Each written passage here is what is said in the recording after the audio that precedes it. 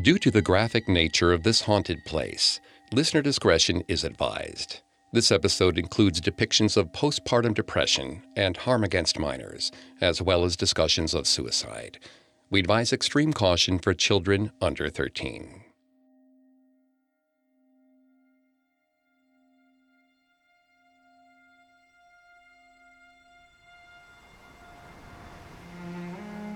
Mary and Nellie didn't have a home anymore. The earthquake had taken it away, leaving a mess of broken bricks and tangled plumbing. Now they lived in a refugee camp north of Golden Gate Park.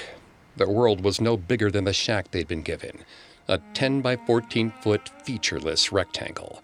Nothing like their once beautiful brownstone.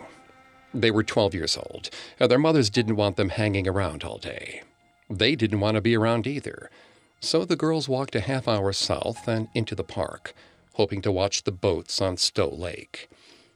It had been 3 months since the earthquake literally shook their lives to pieces.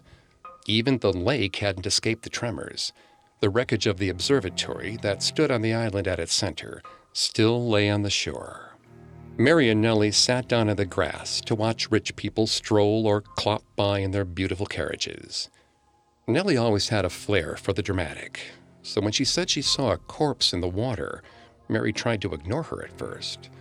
But then, she saw it too.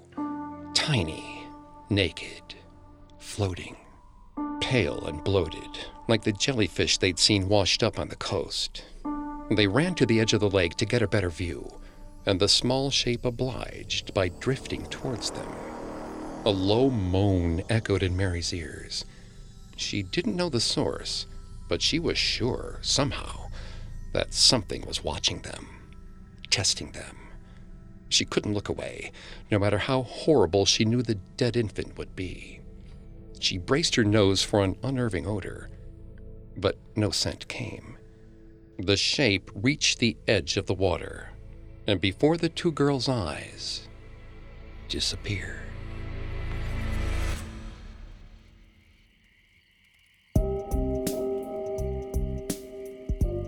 Welcome to Haunted Places, a Parcast original. I'm Greg Polson.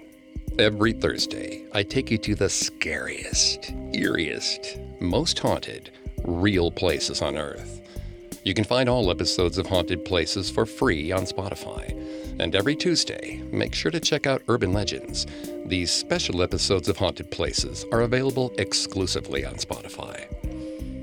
This week, join me on a supernatural journey to Stow Lake, a picturesque body of water in San Francisco's Golden Gate Park, and discover why, to this day, it's haunted. Coming up, we begin our supernatural jaunt with a runaway pram and a tragic drowning. This episode is brought to you by Anytime Fitness. Forget dark alleys and cemeteries. For some, the gym is the scariest place of all, but it doesn't have to be. With a personalized plan and expert coaching, Anytime Fitness can help make the gym less frightening. Get more for your gym membership than machines. Get personalized support anytime, anywhere. Visit AnytimeFitness.com to try it for free today. Terms, conditions, and restrictions apply. See website for details.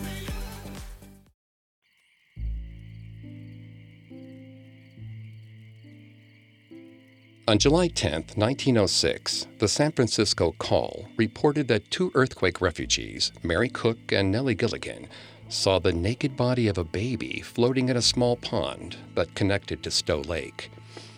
The police attempted to dredge the pond, but found nothing. It is strange to imagine something so horrible occurring in such a picturesque green space. Stow Lake is Golden Gate Park's most stunning water feature.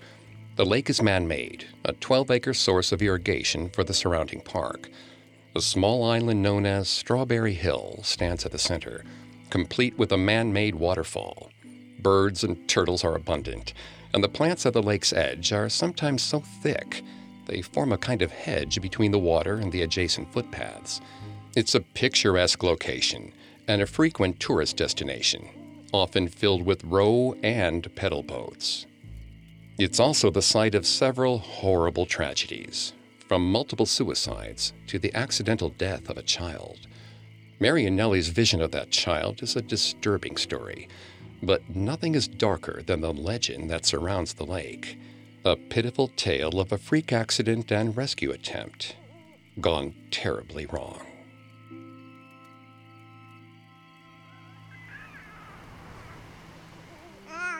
Amelia's doctors had told her to get plenty of fresh air throughout her pregnancy. Fresh air apparently solved everything from nausea to anxiety. But it wasn't as easy as the man in the white coat suggested. Days spent outdoors didn't actually make her feel better. They didn't make her feel anything at all. She had wanted Owen desperately. All of her friends already had children. It had been her own stubborn body that was holding out. She couldn't believe it when she found out that she was carrying a child. Years of hoping and praying had resulted in a miracle. But the pains were worse than she'd expected. Her back was so sore that it felt like the ridges of her spine were ready to burst out through her skin. Her feet were swollen, making it difficult to walk. A heavy unease settled under her skin, and it didn't leave, even when she held her son in her arms. No matter how hard she tried, she just couldn't express her emotions anymore. Everything felt far away, like she was on the wrong side of a mirror. Even if she banged on the glass until her hands bled, no one was going to reach through to save her. Her husband Everett told her that she would be fine once the child was born. Owen was what they'd been waiting for. Their family would be complete. But, complete or not, she still didn't feel like herself. Owen wanted so many things, and he wanted none of them from her. He never slept. He wouldn't eat. She was never good enough for her son. Despite his resistance, she kept trying. She pushed through her own numbness to act like the mother he deserved. So, when it was apparently time to get more fresh air, she went to Stow Park to do just that. Owen was in a rare good mood, smiling up at her from his stroller. His clear blue eyes and rosy cheeks made him look positively cherubic. For a moment, she felt the unfamiliar feeling of happiness rise within her. This was the joy she'd been missing for months. Perhaps her doctor had been onto something.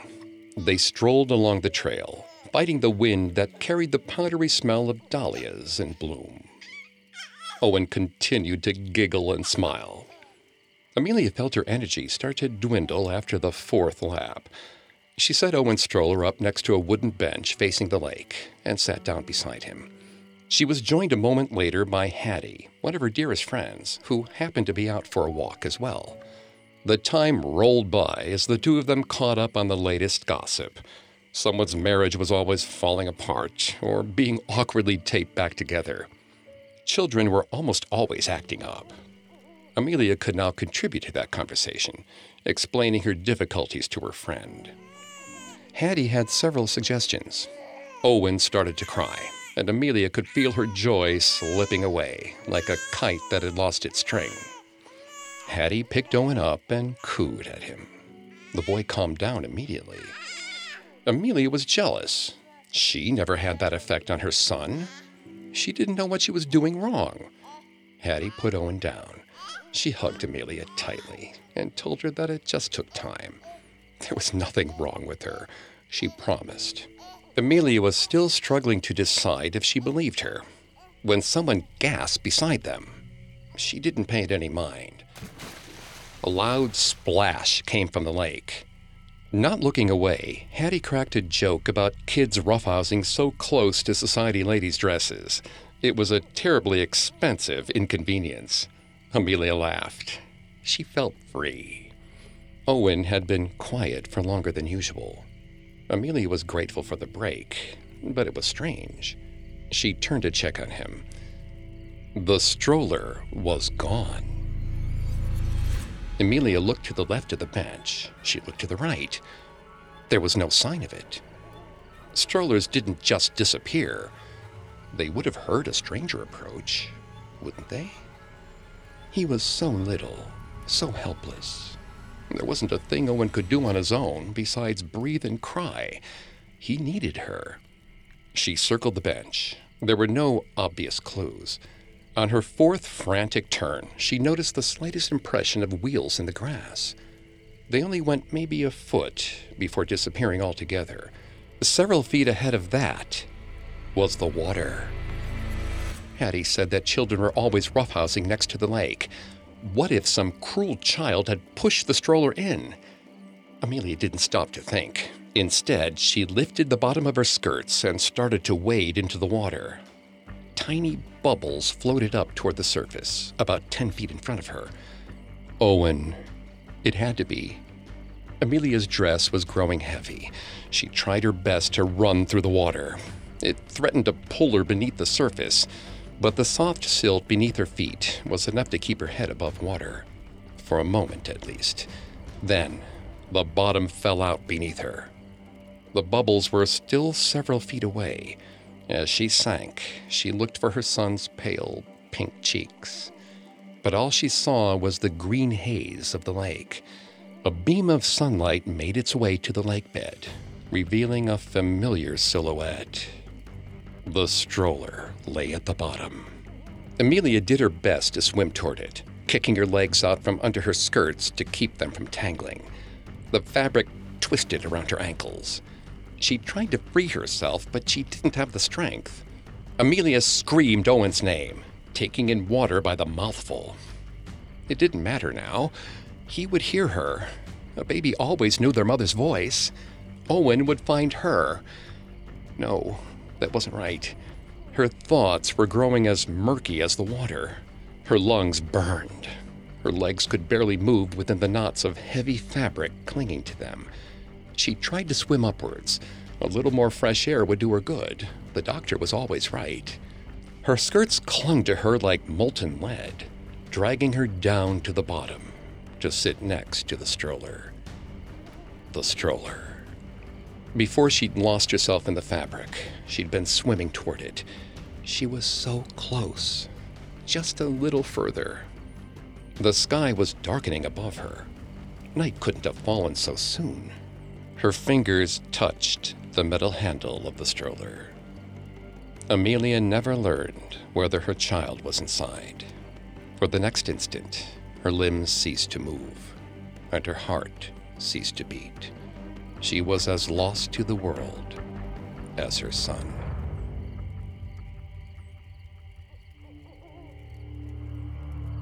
The White Lady of Stow Lake is arguably one of San Francisco's most famous ghosts. It is said she appears at night, sometimes asking passers-by if they've seen her baby. Other times she only stands, glowing, floating in the air the way she would in water, arms outstretched, reaching for the child she can never save. The tale of the White Lady and her child's death is a famous local legend, but the 1906 San Francisco earthquake wiped out most of the city's public and private records, so there's no way to corroborate the rumor. Whole generations of crime reports are gone, and even if the White Lady's tragedy appeared in them, the circumstances of her death will never surface again.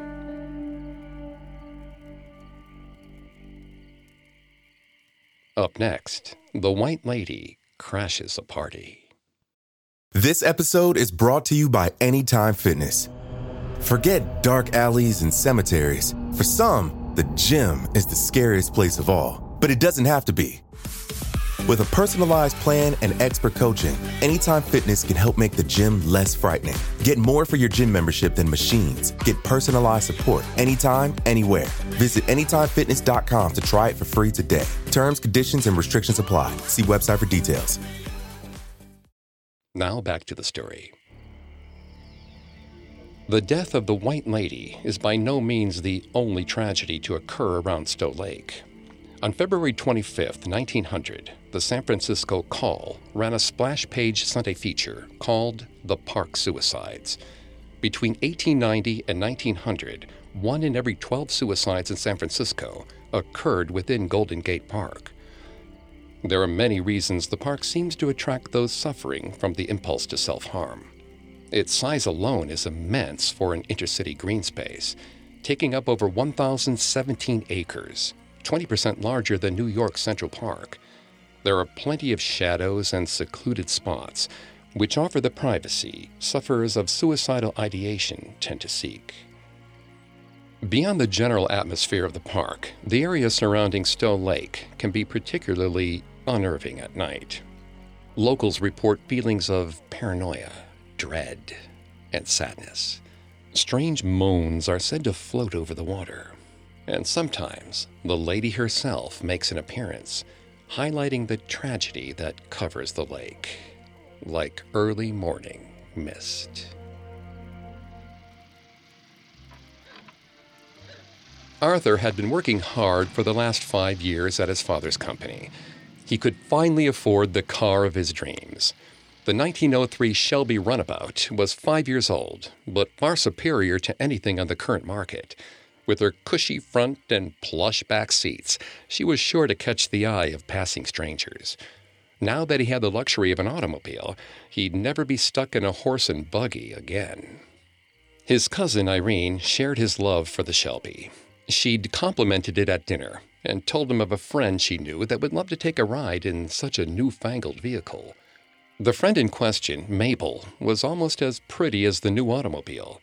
She had long, dark hair, piled high in her head, and wore dresses that would give society matrons heart palpitations. Her mouth was frozen in a permanent smirk, and her eyes practically glittering in the candlelight. He'd been happy to take Mabel wherever she wanted to go. Well, that was until Irene popped down the stairs behind him with 2 other girls, Ethel and Florence. They're all ready to go to a party across town, and thanked him for being kind enough to drop them off. Arthur pulled his cousin aside, practically growling. That wasn't what he'd signed up for. Irene rolled her eyes and told him to relax. They would let him come to the party, where he could find his own way of getting close to Mabel. Arthur sighed. He didn't want to escort anyone who wasn't Mabel anywhere, but his chances with her would be gone if he refused to play along. So he agreed. But he made it clear that Mabel would be the one sitting alongside him. The 3 others would have to squeeze in the back. Squeals of delight echoed down the hallway. Arthur fought to suppress his own annoyance. Mabel rested her hand softly against his jacket, and he felt some of his frustration start to ebb away. He could be charming and chivalrous for her. He lifted her into the seat, watching her throw her head back and laugh. Her excitement was infectious. He could feel the corners of his mouth curl upward as he got her settled, and then climbed up to take the driver's seat. Irene had never driven anything in her life, but she saw it fit to give him directions at every turn. As Arthur navigated the dim San Francisco streets, she offered a comment for every choice he made. Tired of his cousin and wanting Mabel to scoot a little closer to him, Arthur made the executive decision to take a shortcut Irene didn't know about. The road through Golden Gate Park saw a lot of use, but not by people of their station. Fancy roadsters didn't use this route. It was reserved for people who had to pay for their rides. He could feel Irene tense in the back seat. Good. She should squirm a little. She told him not to go through this way. He told her to relax. Mabel clutched his arm a little tighter and asked why Irene was scared. Arthur took his eyes off the road to meet hers for a moment. The answer to her question was simple, but he let the silence hang between them. He slid his gaze back to the road before whispering to her that the Call had run a feature in their Sunday edition about how people thought the park was the perfect spot to die. It was easy to see how it made a reputation for itself. There was very little light, as the old trees curved over the road in grass, blocking out the sky. You could be left alone for hours and no one would find you. Greenery would hide you in plain sight. How many people had come to this park for an illicit affair and been only 2 or 3 feet away from a dead body without knowing it? Mabel's fingernails dug into Arthur's skin. She whispered that they should turn around. Arthur told her not to worry. He could protect her from anything. Besides, the people that came here to die weren't trying to harm others. He shot a look over at her. The fear was still clearly in her eyes. He promised her that she would be safe. A scream came from the back seat.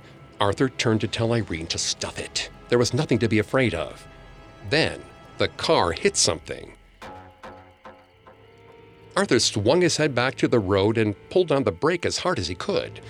The Shelby sputtered, fighting momentum before finally slowing to a stop. Irene screamed that Arthur had killed someone. The girls in the back peppered in their agreement, like a strangely chaotic Greek chorus. Arthur ran his hand through his hair. He couldn't have killed anyone. There wasn't anyone around. Mabel looked unsure. He didn't want to lose his chance with her, so he stepped down onto the ground. Soft mist hung in the air. The lush green vines and moss clinging to the skeletal trees seemed to swim in the moonlight. The wall of foliage hid the lake, but he could still hear the soft ripple of the water and the call of a water bird settling in on its nest. He couldn't see a soul around for miles. To prove his point further, he got down on his hands and knees and looked beneath the car. There was no splayed body or trail of blood. There was just the recently paved road and the Shelby. He stood back up and stretched his arms out wide in a flourish. But none of his companions were looking at him. They were all looking just behind his right shoulder. Arthur felt her before he saw her.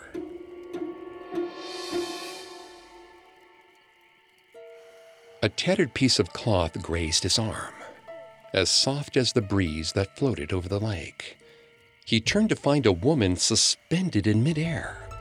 Her hair wafted softly back and forth, as if she was floating in still water. Her eyes were red, with blinding blue irises. He could feel pain radiating from the glow of her pale skin. Her arms reached out toward him. Arthur dove backward, scrambling back up and into the car. His foot slipped, and he banged his head against the metal edge of the seat. He looked up to Mabel for help, but she was transfixed by the strange woman. Arthur climbed into the seat. In his softest voice, he asked the woman if she would be so kind as to move off of the road. Her mouth stayed closed, but he heard a scream in his ear. She wanted him to dive into the lake and find her child. Arthur shook his head slowly. He wasn't about to dive anywhere at this time of night. Her eyes hardened. The platform that he rested his feet against started to bend. Arthur apologized. It kept bending. So he apologized again. He was sorry for her loss, and sorry for being mean to Irene, and sorry for hating Irene's friends because he wanted to be alone with Mabel. The platform sank back into place. Arthur decided to press forward, whether she moved or not. The car revved. Both Mabel and the girls in the back screeched in fear. The Shelby jutted forward and should have slammed into the woman in white, but it passed right through her, and she was gone. Arthur didn't hesitate. He sped away, grateful for once to hear his cousin's voice. Her simpering almost distracted him from his utter terror. But as they neared the glass building housing the Conservatory of Flowers, his heart nearly stopped. Lights danced in the darkness up ahead. He reversed, but he wasn't fast enough.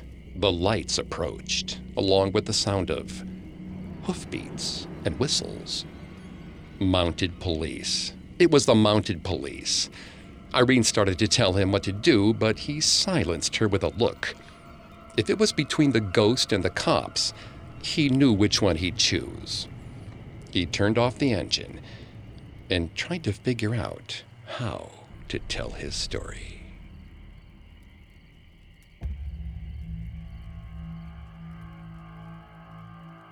A front-page story in the San Francisco Chronicle on January 6, 1908, describes the experience of Arthur Pigeon, who was stopped for speeding in Golden Gate Park. As he told the police officers, it was a thin, tall figure. It seemed to shine. It had long, fair hair and was barefooted. I did not notice the face. I was too frightened. The report ends with the notice that Captain Gleason of the Park Station was informed of the affair. and gave orders that any ghost answering to this description is to be arrested on sight. Coming up, we discover the other supernatural part of Stow Lake, one that has nothing to do with the water. Now back to the story. The radical change San Francisco underwent during the 1906 earthquake cannot be underestimated. Massive fires ravaged the metropolis, and an observatory built on Strawberry Hill at the center of Stow Lake collapsed, never to be rebuilt. The landscape changed again in 1940, when a statue called the Pioneer Mother was placed at Stow Lake's entrance. It was commissioned to honor the pioneer women of the Old West and depicts a woman with outstretched arms and a small boy and girl clinging to her skirts. The statue's downcast gaze is unnerving in its blankness, but the rumors surrounding the sculpture are even more frightening.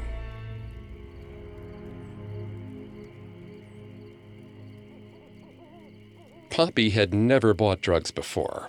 She borrowed them a lot, but this was her first big buy. She felt very adult. Her parents might not have thought her art degree was real, but they didn't know anything about art. She was going to commune with the universe, while they watched reruns of The Big Bang Theory, and no one could stop her. Frank said they could meet by Stow Lake at midnight. The statue seemed like the best landmark. It was slightly better lit and also not patrolled. She asked if they could meet somewhere that wasn't rumored to be haunted, but Frank just looked at her. If she was scared, maybe she didn't want the drugs. Poppy protested, and they got back on the same page. Midnight, Stow Lake, Pioneer Woman statue. Poppy fussed with her outfit, trying to find the perfect blend of ne'er-do-well chic before giving up and going with a massive hoodie and jeans. She took her bike over to the park, figuring if she needed to get out quickly and quietly, it would be the best option. She arrived at 11:30 because her mother had always taught her to be on time. She settled in to wait, sliding her headphones in and pressing play on her favorite audiobook.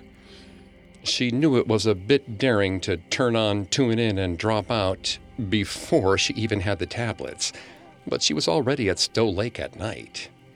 Tonight, she was all about taking risks. She couldn't help but raise her eyes to the statue as the chapter title echoed in her ears. There was a strange kind of movement conveyed by the casting of the bronze, as if the woman had been frozen in time, fighting the wind that blew through the Old West. Her eyes looked down in a vacant stare. The posture was all wrong. Her arms were outstretched, supposedly in welcome, but it evoked something much darker in Poppy. She felt like she was being beckoned. The statue wanted her to climb up the platform and into its arms. But the second it did, those arms would catch her and she would be dead to the world. Perhaps she'd freeze up on the podium and become part of the artwork, joining the little boy and little girl clinging to the creepy woman's skirts. Poppy shook it off, groaning at herself. She wasn't even high yet. The dulcet British tones and terrible attempts at American accents soothed her anxiety as she leaned against the statue. Then, something moved. At first she thought it was some kind of reptile, skittering down the well-worn surface behind her. But whatever it was, didn't move like a reptile. Not really. In fact, it wasn't visible at all. It was crawling beneath the still surface. She jumped backward. The statue was still again. Poppy squinted. A sudden burst of children's laughter pierced through the recording, nearly blowing out her ears. She panicked, yanking the headphones off. But when she picked them up again, all she heard was the soothing British voice. She looked around for the source of the sound, but found nothing. Finally, her eyes landed on the blank gaze of the Pioneer Mother. She regretted it instantly. The statue's features moved and shifted, the high cheekbones becoming jagged, the mouth stretching to reveal glistening white teeth. Poppy tried to step back, but the statue's long arms caught her by the collar. Poppy screamed, but there was no one around to hear. A metal hand closed over her windpipe, squeezing. Poppy's eyes bulged. She tried to breathe, but no air would come. The inhuman sculpture pulled her toward it. Her feet dangled as she kicked at empty air. It was too strong. She closed her eyes, preparing for the end. But the end didn't come. Poppy heard a faint voice calling her name. She felt the rigid grip release her, and then she was falling. She hit the ground, finally out of the not-so-still monster's grasp. Her chest seized in pain, depriving her of precious oxygen as black dots danced in her eyes. She told herself that it hurt, but she could take it. The still of the night had run away with her, that was all. She slowed her breathing, with long and longer counts of 2, then 4, then 6. Then she tentatively opened up one eye. Frank was standing over her, looking puzzled. Poppy got up quickly, brushing herself off as if she'd never fallen over at all. She asked if Frank had the drugs. They did. She handed the cash over and took the pencil case, red in the face from both pride and panic. Poppy expected to have to come up with some story to explain why she was white as a sheet, but Frank just trundled off into the darkness. Poppy stood opposite the statue for a moment, daring it to move. But the pioneer mother's blank eyes just stared in their usual downcast direction. Only the frozen little boy at her feet looked at her with his soft, curious gaze. Profoundly annoyed, Poppy opened up the small pencil case Frank had given her, prepared to celebrate her spoils, even if she was too shaken to take them. But the case didn't hold ecstasy or LSD or Oxy or even Adderall. It was allergy medication. Frank had sold her allergy medication. She was so angry, so utterly livid that she didn't hear the scraping start again, didn't feel the rush of air as the massive metal hand bore down on her. Poppy crumpled to the ground like a rag doll. Blood dripped out of her ears and across the grass. The statue's arm slid back into place as the children watched impassively.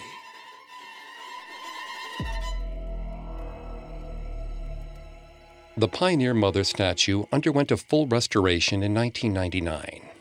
Weather damage had left discoloration on the surface, including strange white splotches and scarring on the statue's face. Though the damage has been removed, rumors of paranormal activity surrounding the statue persist, including stories of strange motion and a changing facial expression.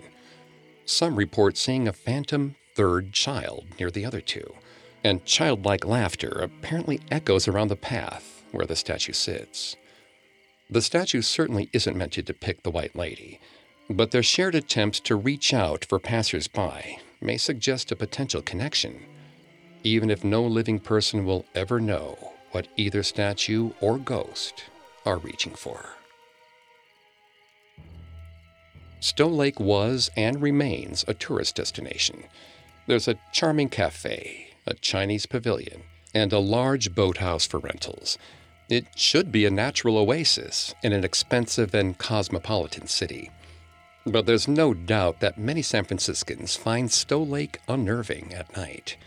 From its status as a common site for suicides to the reported apparition of a woman in white, it's a breeding ground for fearful rumors. Urban legends spring up like flowers in Golden Gate Park, including the belief that if you drive near Stow Lake with a caravan of cars at night, they'll all stall out at once. But that's not the worst of it. See, the most frightening legend demands that you go to the lake alone. The story goes that if you stand by the shore and say, white lady, I have your baby," 3 times, she will appear. She will ask you if you've seen her child, but you must be careful how you answer. If you say yes, she'll haunt you forever. But if you say no, she'll kill you.